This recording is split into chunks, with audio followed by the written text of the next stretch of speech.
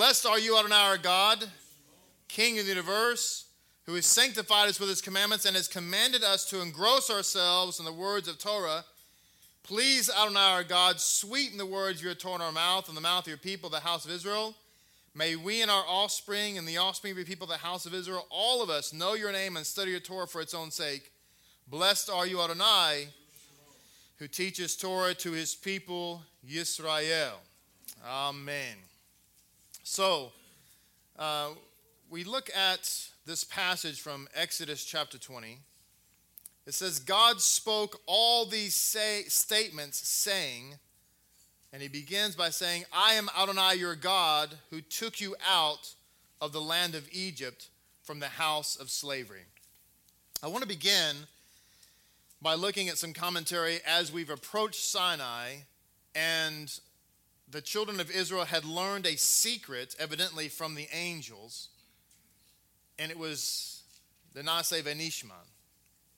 Rabbi Eliezer says in Shabbos 88a, at the time Israel said, we will do, before saying we will listen, in Exodus 24:7, a heavenly voice went forth and said of them, who revealed to my children this secret that is used by the ministering angels, who are described in Psalm 103, verse 20? First they do, and then they listen.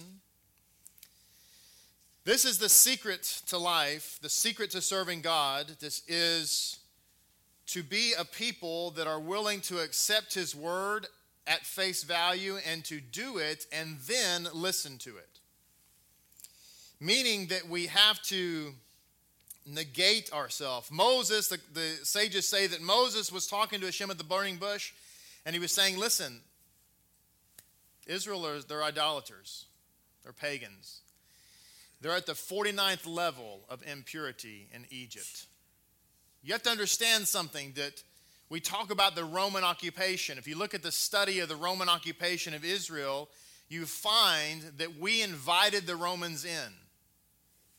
The Romans captured Israel without firing a shot, so to speak. What was happening is that there was contention between the Hasmoneans and the Pharisees, and there was this infighting, and we invited Rome in to be a mediator, be an arbiter. And they came with their legions and said, we will arbitrate this fight. Y'all are both under us, so now it's over. Welcome. We did the same thing in Egypt. We were there under our brother Joseph, the viceroy. Our Abba died. We took him back to the land of Canaan and buried him in Machpelah. We stayed in Egypt because Joseph was our brother and life was good there. Famine was, ongoing. Then the famine ended. Our brother died. The only reason we were in Egypt because there was a famine and we were there and our brother Joseph was taking care of us. But we got comfortable. We started listening to Egyptian music on the radio. We liked the Egyptian cars. We liked the Egyptian festivals. They were fun. The guy in the red suit, No, he's been around for a long time. He just moved differently back then. It was a Christmas Sphinx back then. It was later, it was changed. But no, but you understand something, because that whole holiday is the birthday of the sun god. And who was Pharaoh? He was the son of who? Ra, the sun. So anyway, so we got down there, and when Joseph died, we were like, oh, well, no sense in just rushing back. I mean, besides, it's Nile front property is really nice. I mean, it's kind of a crock to sell it now. We just stay right where we are.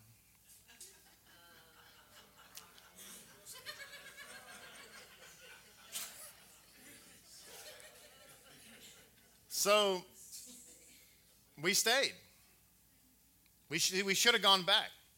And in reality, we probably should have gone back when we took Yaakov back, our father. We should have stayed in Canaan, but we didn't. We chose to go back. And so the sages bring down that the land took hold of us. The culture took hold of us.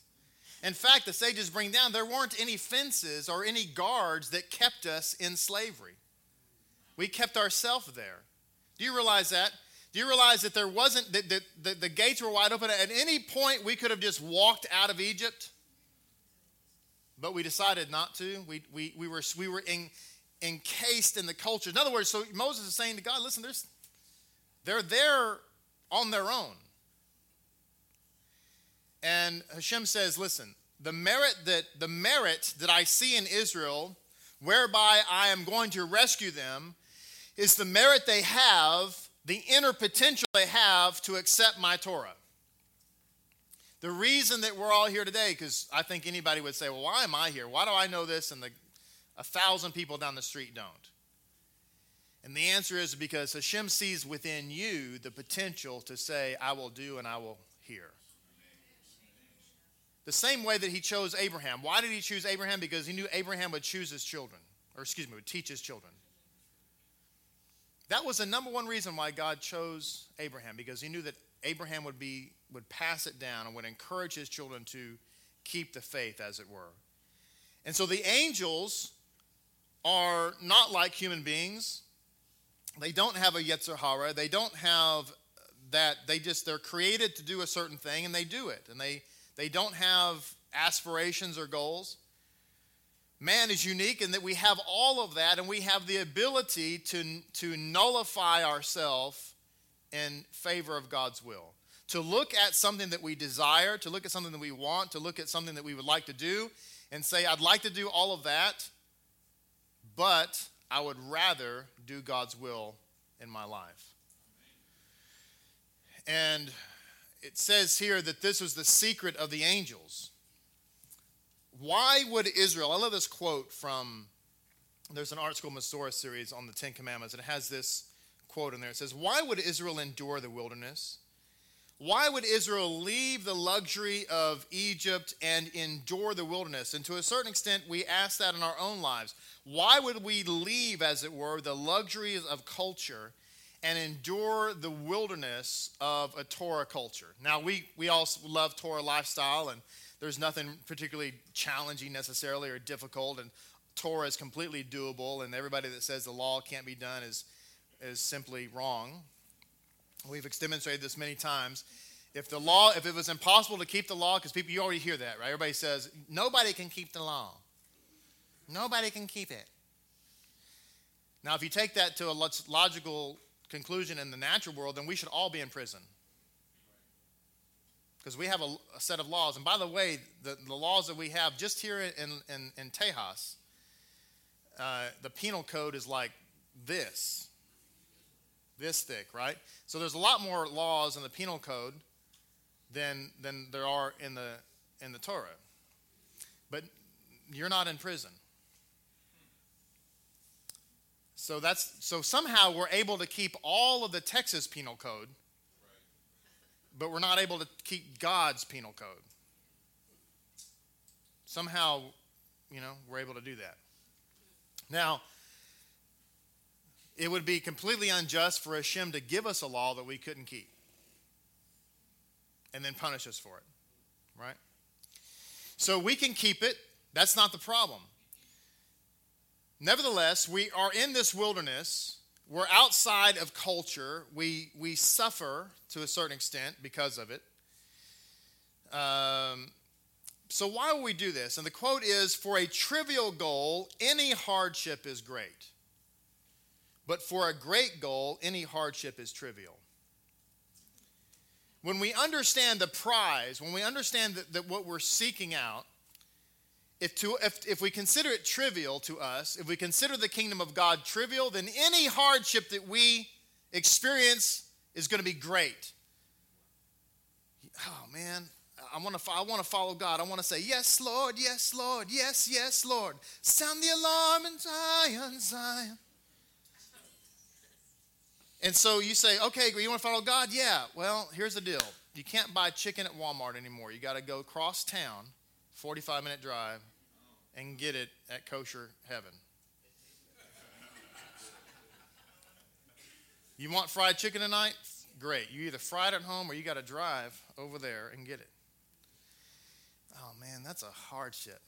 And that's a big mountain. That's a giant mountain in my life. It's huge. I can't go to Chick-fil-A. I can't go there. Everybody who's holy goes to Chick-fil-A, God.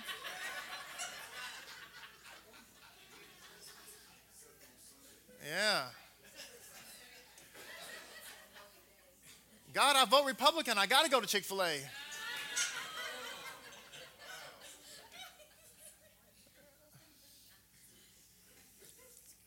But when we consider those little things as huge mountains in our life, it's because the kingdom of God is trivial in our life.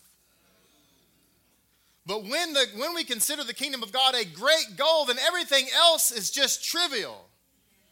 It's a minor inconvenience. It's a minor inconvenience. So it says, who is the real, what makes up a real person? What are we really about? It says, in a very real sense, a human being is what he thinks and what he desires. For the essence of man is not his body, but his soul. Human brute force, it says here, can be replaced by animals and even machines. The contribution of his strength is therefore transitory. What is great in man and enduring is his legacy in the product of his mind and his heart. Whatever preoccupies his intelligence and fires his passion at any given moment is the essential essence of the person at that particular time. The sacred writings frequently say of the very righteous, Shekinah medavret, mitoch gevaron. The Shekinah speaks from his throat. The person who lives, breathes, and thinks the word and will of God becomes a conduit for his maker's utterance. The throat and mouth are his, but the speech is God's. That's what our parokhet says. It says, God, I order my thoughts to praise you, but you, Hashem, give me the power to speak, the power to praise you. I've ordered this comes from the Rosh Hashanah Machzor, by the way, that I've put it all together. I've put all the words together. I've got everything I want to say, but it's you who empowers me to give your name praise. It says, conversely, the wicked are called corpses even in their lifetime. Barakot 18b, because people who occupy themselves with dead, impure, impermanent matters are themselves without a meaningful life. It reminds me of kind of the speech from Braveheart. It's a great movie. It's a great romantic movie.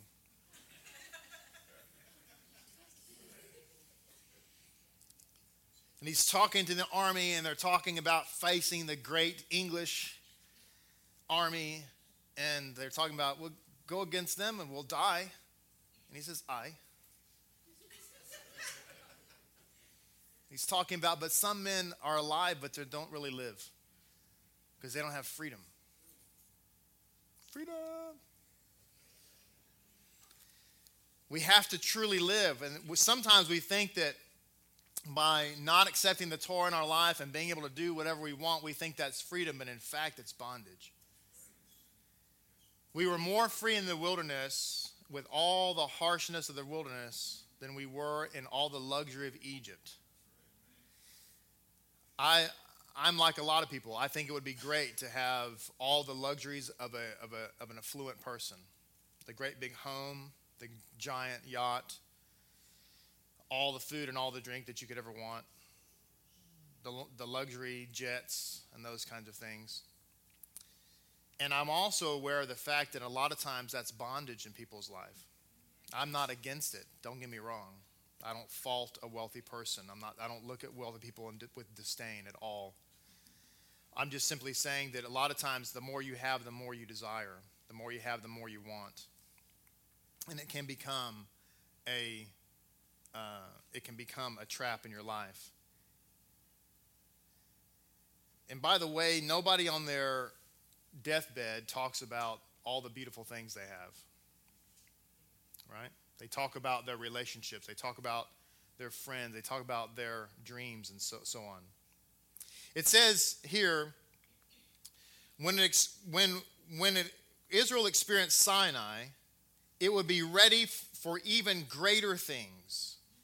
So it was worthy of redemption even when they were not worthy of redemption.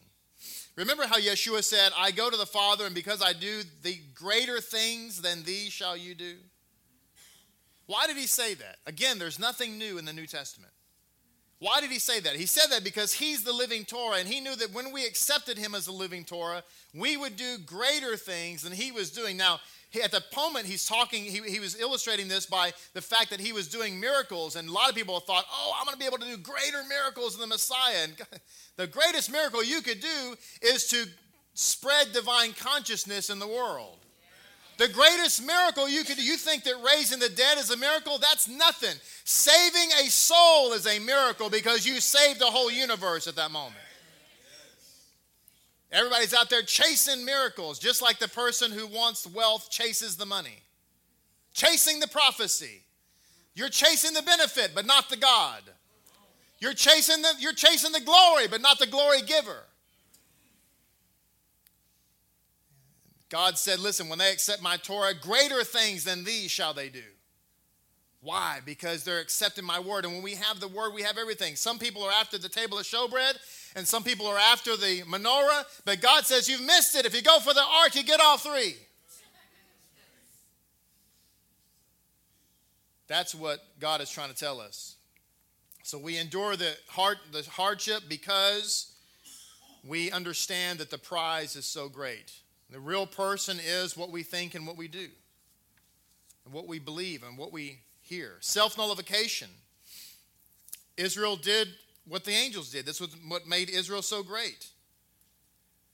We became self-nullified. We said, Hashem, I don't have to understand it. I'm going to do it. Just because we say that we're going to do it doesn't mean that we're not allowed to ask about it. It's just like our children. We come home and maybe we're in a hurry. We've got somebody coming over, a special guest. We're in a rush. We call ahead or text ahead or send a tweet ahead or whatever and tell our children, start cleaning the house. I'll be home in a minute. Now, if our children say, okay, well, first of all, I need to understand why I need to clean the house. Could you tell me why I need to clean the house? Before I start cleaning the house, you say, well, I'm going to get home. When they find your body. And so the child cleans the house, and then when you get home, then why are we doing this? Well, then it's okay while they're vacuuming to say, the reason you're vacuuming is because Aunt Susie's coming.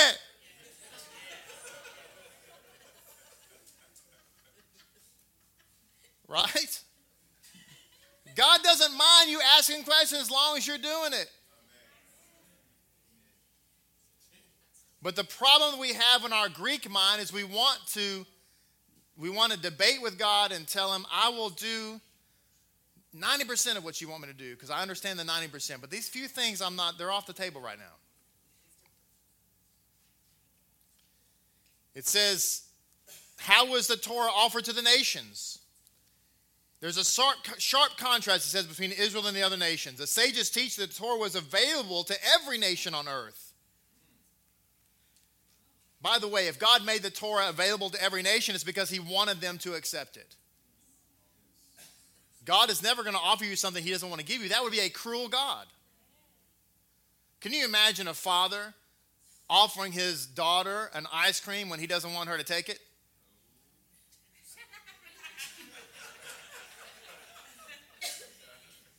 That'd be mean. Would you like an ice cream? Yes, I would. Oh, go to hell, you sinner. But that's how we treat God. God wanted us, he told us to take the law, and I took it, and I tried it, and he sent me to hell for it.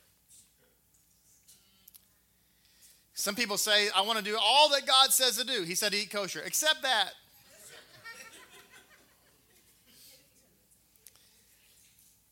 It says, bloody Edom could not accept a Torah that forbade bloodshed, and thieving Ishmael didn't want a part of a Torah that forbade stealing. Licentious Moab could not recognize a law that did not allow for adultery. They wanted, you know what that tells me?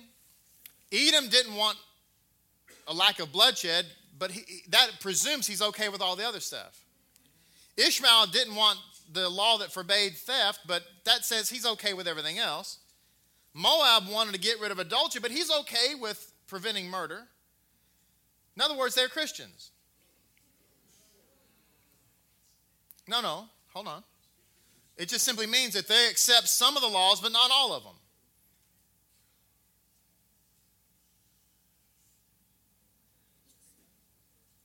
That's the problem.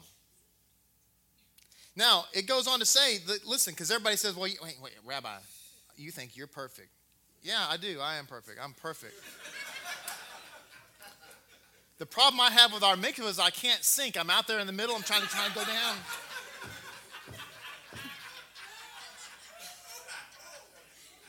It's just tough.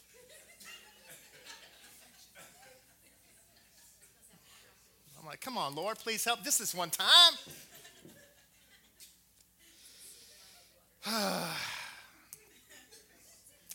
It says in the long list of 613 commandments, there are surely many that came hard to the individual Jew.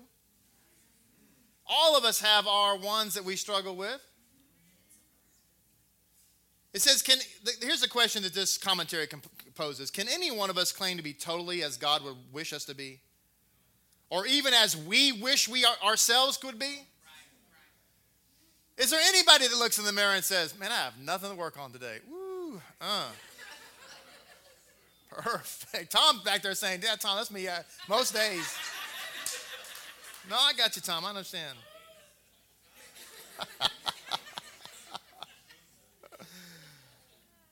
Anybody float in their kitchen on Erev Shabbat and just walking on sunshine? Everything's perfect. The candles light themselves.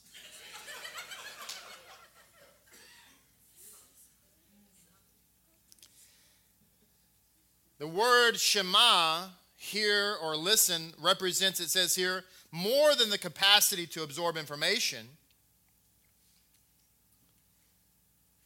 It says when the Torah says Shema Yisrael, that is, Hear, O Israel, Adonai our God, Adonai is one, it asks for more than just the attention of the listeners. It asks us to show insight and conviction, to interpret events and order our lives in accordance with the overriding fact of Adonai's oneness. We have to, the we will hear and we will do is basically saying, listen, Hashem, your word and your mission and who you are in my life is more important than anything else. And at some point, you'll be tested in that. Maybe more than once. It talks about this sort of listening is attributed particularly to Yitro, who came at this time to convert to Judaism. It says Jethro heard, and after he heard, he became a Jew. Because here's what's unique. It talks about in the commentary that everybody in the world heard the word of God. Everybody in the world heard God's word. But only Jethro came because he heard. You know, the halakha of the mikveh is, the mikveh has a filtration system. And it has a heater. Baruch Hashem. Because winter's coming. It has a heater, and and that's right, Shoshana. It's Rebbetzin said it's spring water, so the spring water is cold. And anyway, it's got a heater, it's got all that, and it's got a beautiful little waterfall. So when we're showing to people, it looks really pretty. Fish are jumping through the water and all that. But all that has to be turned off when it comes time to mikveh. Which, by the way, is surreal because when you're standing in the mikveh and the water is just calm. And then when you immerse, all you hear is the splash of the water of your immersion and then the subsequent ripples hitting against and it's just quiet in there. Well, it's interesting because that's exactly how it was when God spoke his word from the Mount Sinai. This is why it has to be calm, because the Torah is likened to water. It says in the Midrash, Shemos Rabbah 29:9, it says that when God spoke on this occasion, the earth was silent without a sound to distort his words. When the Holy One, blessed be he, presented the Torah at Sinai, it says, not a bird chirped, not a fowl flew, not an ox lowed, not an angel ascended, not a seraph proclaimed Kadosh. The sea itself was completely calm. Not a creature made a sound. All the vast universe, even the stars in the heavens, stopped and were silent when the voice went forth and said, I alone am Adonai your God. And when we're standing in those waters of the mikveh, you're standing in the primordial waters of creation before there was a creation. You say, well, I'm being renewed. See, no, you don't really understand it. When you're in the mikveh, you're going all the way back to when the Spirit of the living God hovered over the vast waters of the deep. And that's why those waters are quiet, because when you're standing there and you're believing God for renewal, he wants everything quiet so that you can hear the words, Anoki Hashem. I am God, and you should have no other gods before me. It's interesting because many people think, many good Jews think that because God said, don't make an image of me, it means he doesn't have an image. It's not what he said. God never said he didn't have an image. Do you realize that? God never, ever says anywhere, ever, that he doesn't have an image. He said you didn't see an image. But then again, he says that in the written Torah, but if you study the oral Torah, as I'm about to show you, we actually did see an image. But what he's trying to say is that there's not one image that I am. He just said, don't make an image of me.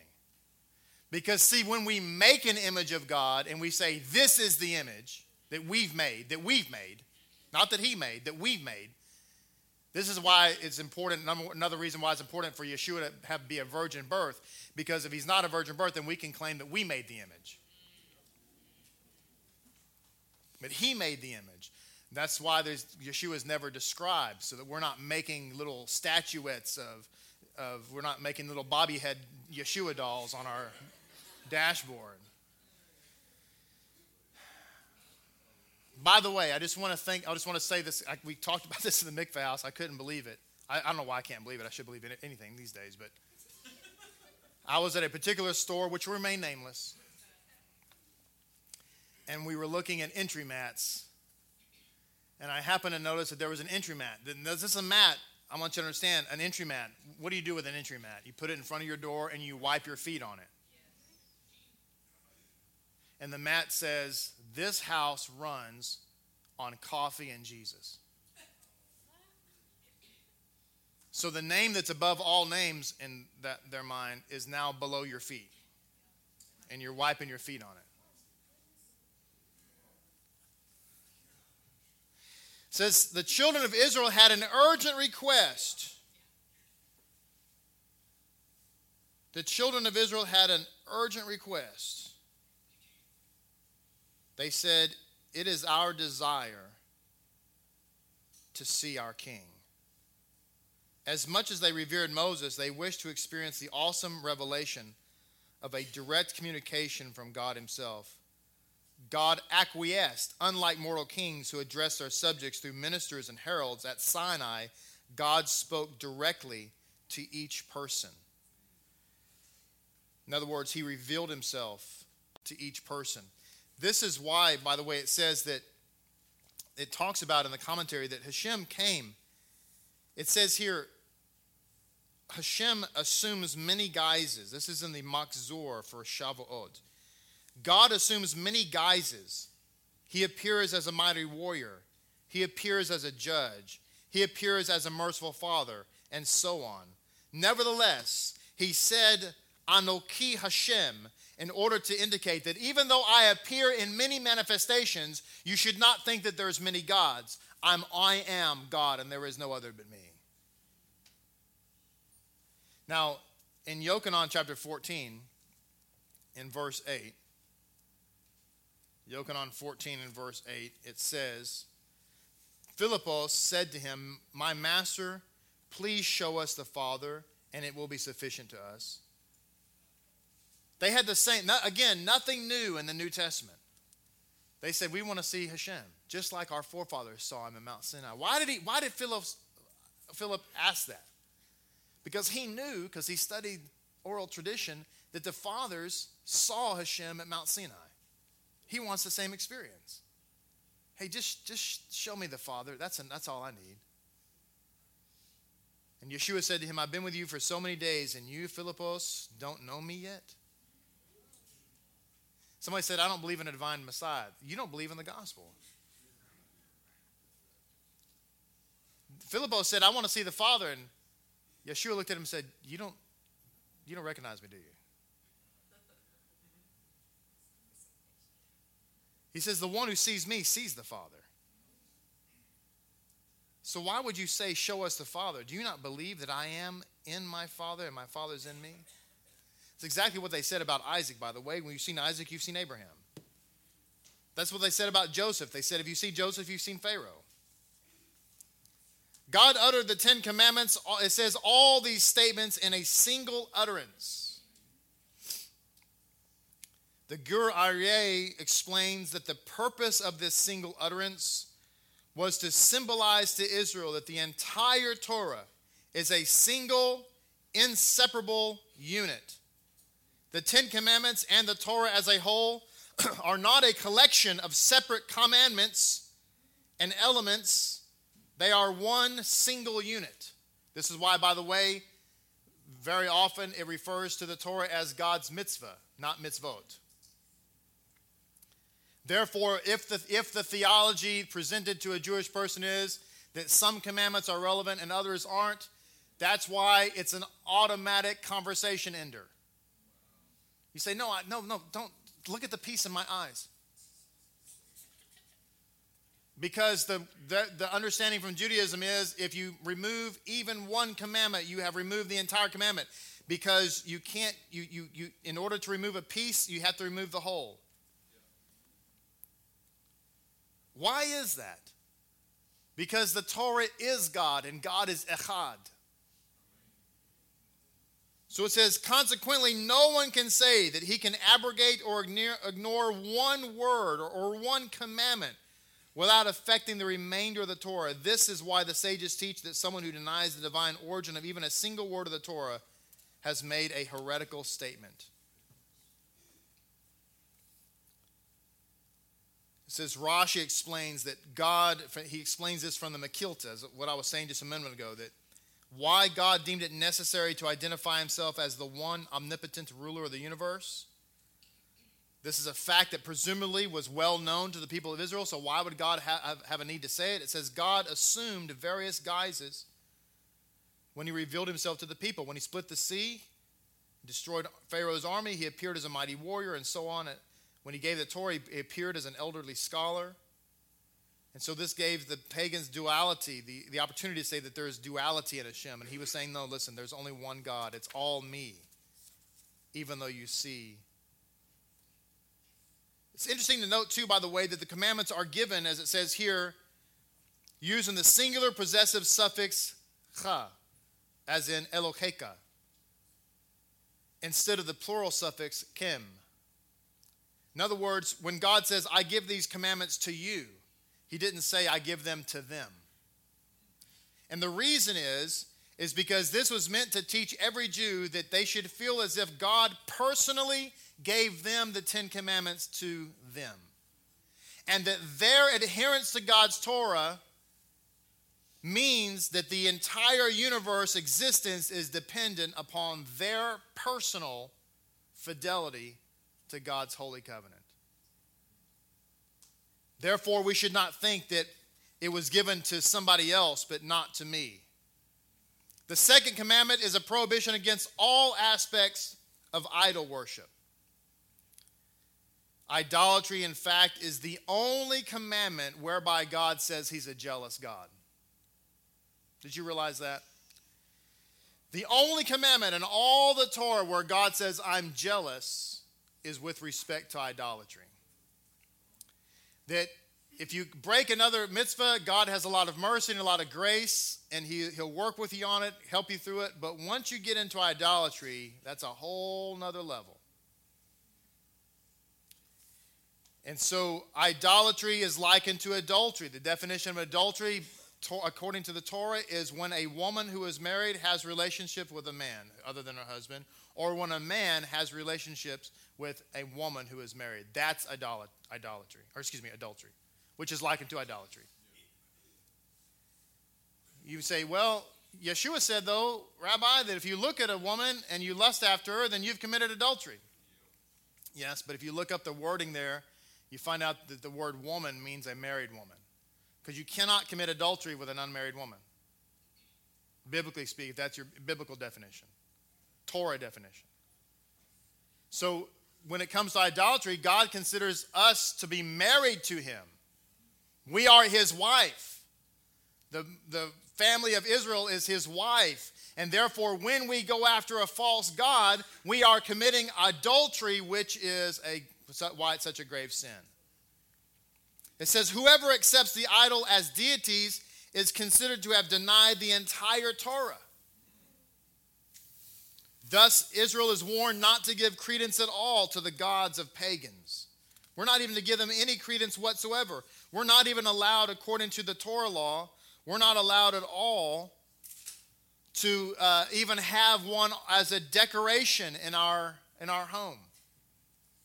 You say, well, I want to have Asian night, so I'm going to get a little fat guy statue and put it there. I'm not worshiping it. It's just a little statue. Just want to have it in there. Not allowed to do that. In fact, the scripture says that if you take an idol like that into your house, even though you're not worshiping it, that you, like it, will be set apart for destruction. This is why people say, well, I want to do the pagan holiday, but I'm not. I know it was all about all that pagan stuff way back in the olden days, but I'm not doing that now. Now it's about something different. And that's how we qualify it, right? We do things like this. It's not about like that anymore. As if that matters. It doesn't matter to God.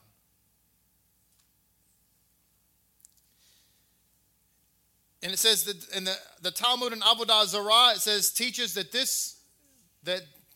it is improper to have even anything that is vaguely resembling prostration before an idol. Thus, if a thorn is lodged in a person's foot, or his money was scattered before him, and he was needing to kneel down to get it, if he happened to be in front of an idol, he should not. He is not allowed to remove the thorn or to gather the coins in such a way that would even appear as if he was bowing before the idol. So there goes the whole thing about, I want to go to the festival, but I'm going to the festival, but I'm not in any way doing, believing in that stuff. Not allowed. It's too serious. It's too serious of a situation. This is why, it's put on such a high level. The third commandment, prohibition against taking vain oaths. Just real quick. I'm kind of running out of time here, but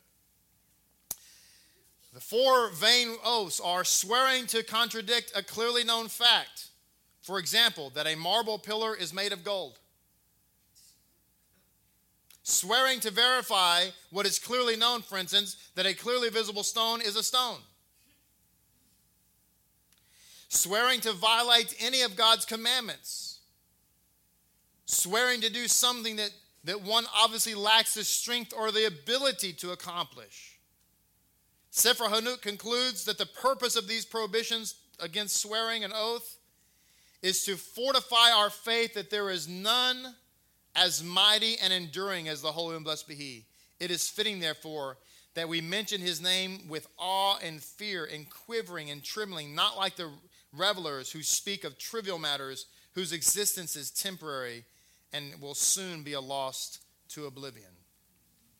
The 4th commandment is the commandment of the Shabbat, of course. Most people believe in the 9 commandments. It's like I've said before, everybody gets frustrated because we took the 10 commandments out of the courthouse. And we're not doing them anyway. So who cares? I mean, honestly. There was a big deal about that just not too long ago. Everybody's getting sad. They're crying crocodile tears. And I don't want to be mean, but I would. And I'm for the Ten Commandments, right?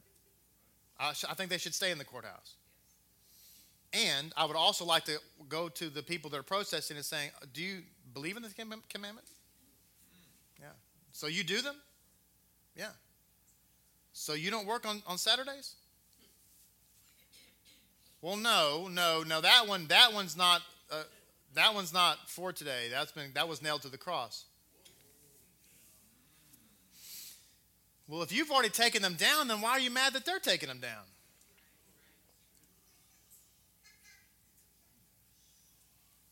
The Makilta teaches that the Sabbath should be the highlight of a Jew's week.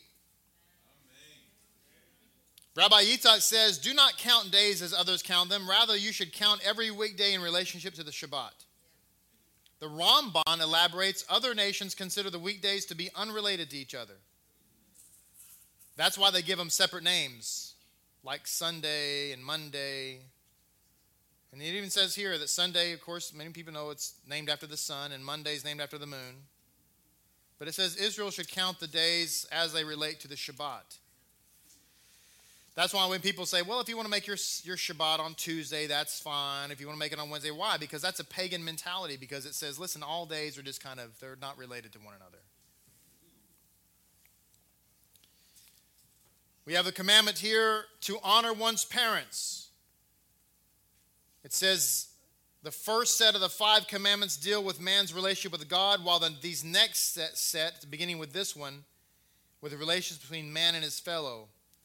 And so honoring one's parents is given as a high commandment. It's likened to